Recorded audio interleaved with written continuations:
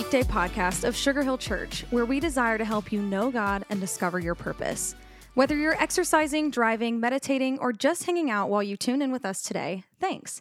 We hope these next 5 minutes help you feel encouraged and inspired for your day. Hi, everybody. This is Pastor Chuck Allen, and I'm so glad that you've joined me for today's Weekday podcast. In the middle of this Advent season, I'm reminded to go back to Paul's writing in Colossians chapter 3, beginning of verse 12. The scripture says, "Since God chose you to be the holy people he loves, you must clothe yourselves with tender-hearted mercy, kindness, humility, gentleness, and patience.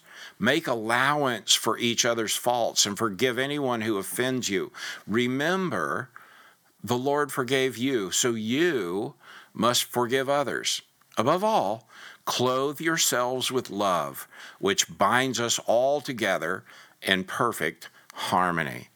Oh, man. Have you ever had those holidays where that family member was there and they've hurt your feelings, or there's been some type of fight or anger or judgment cast in the past, or maybe there was this tense sense that inside the feeling, the family, you just had this feeling of resentment or bitterness or anger, and it was like, oh my goodness, it's like my stomach goes into ulcer gulch just thinking about it.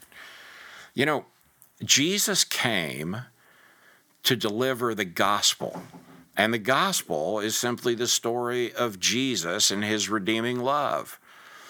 And you know, at the heart of the gospel is this one word: forgiveness. Let me go back to what the scripture says in Colossians 3. Make allowance for each other's faults and forgive anyone who offends you. It's hard to live an unoffendable life. I've tried and I've failed miserably. But friends, listen, at the core of our Christian experience of salvation is our acceptance of God's forgiveness, extravagantly provided through the Lord Jesus. You know, forgiven people have to always be forgiven. Think about that. Forgiven people have to always be forgiven, but they must always be forgiving. Just as God forgave us, we must forgive others. That is the gospel at work in our life. And in this season where we're busy shopping, we're fighting for parking places, money is tight, family is tense, the kids are out of school, you add all the other things, we probably ought to hang on to this truth today, because only the forgiving can be forgiven. Whew. Listen to a Greek word, charizomai. Charizomai, charizomai.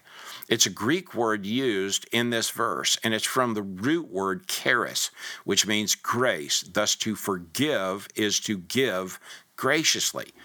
This forgiveness is a gift, not an accomplishment. And when the gracious giving of Jesus in his suffering and death is real to us, and by faith we accept that, then we can forgive others. And we're not doing it by our own design or will or power, but, and listen to this, and I put it in air quotes if you could see me, even as Jesus Christ forgave you. Whew, my friend, that's the gospel. That's Christmas. Jesus, Lord, I need to forgive folks for these things in my heart, and then just tell him what those are. Let him forgive you so that you can conclude in grace with this ask of the Lord: would you allow me to be more forgiving in these following ways in this week? Lord, would you help me? You're a forgiving God. Help me believe in your forgiveness, and let me forgive, Lord, freely. Oh, my friend, go live in that peace. Amen, amen, and amen. Have a great day. Thanks so much for joining me on today's Weekday podcast. Thanks so much for joining us today for the Weekday podcast. Our prayer is that the encouragement you just heard would help you live more like Jesus today. We would love to see you at Sugar Hill Church for one of our gatherings each Sunday at 9:15 and 11, and we're always streaming live at live.sugarhill.church. Thanks again for joining us today. As always, if today's message encouraged you, share it with friends and family by tapping the share button. Have an awesome day.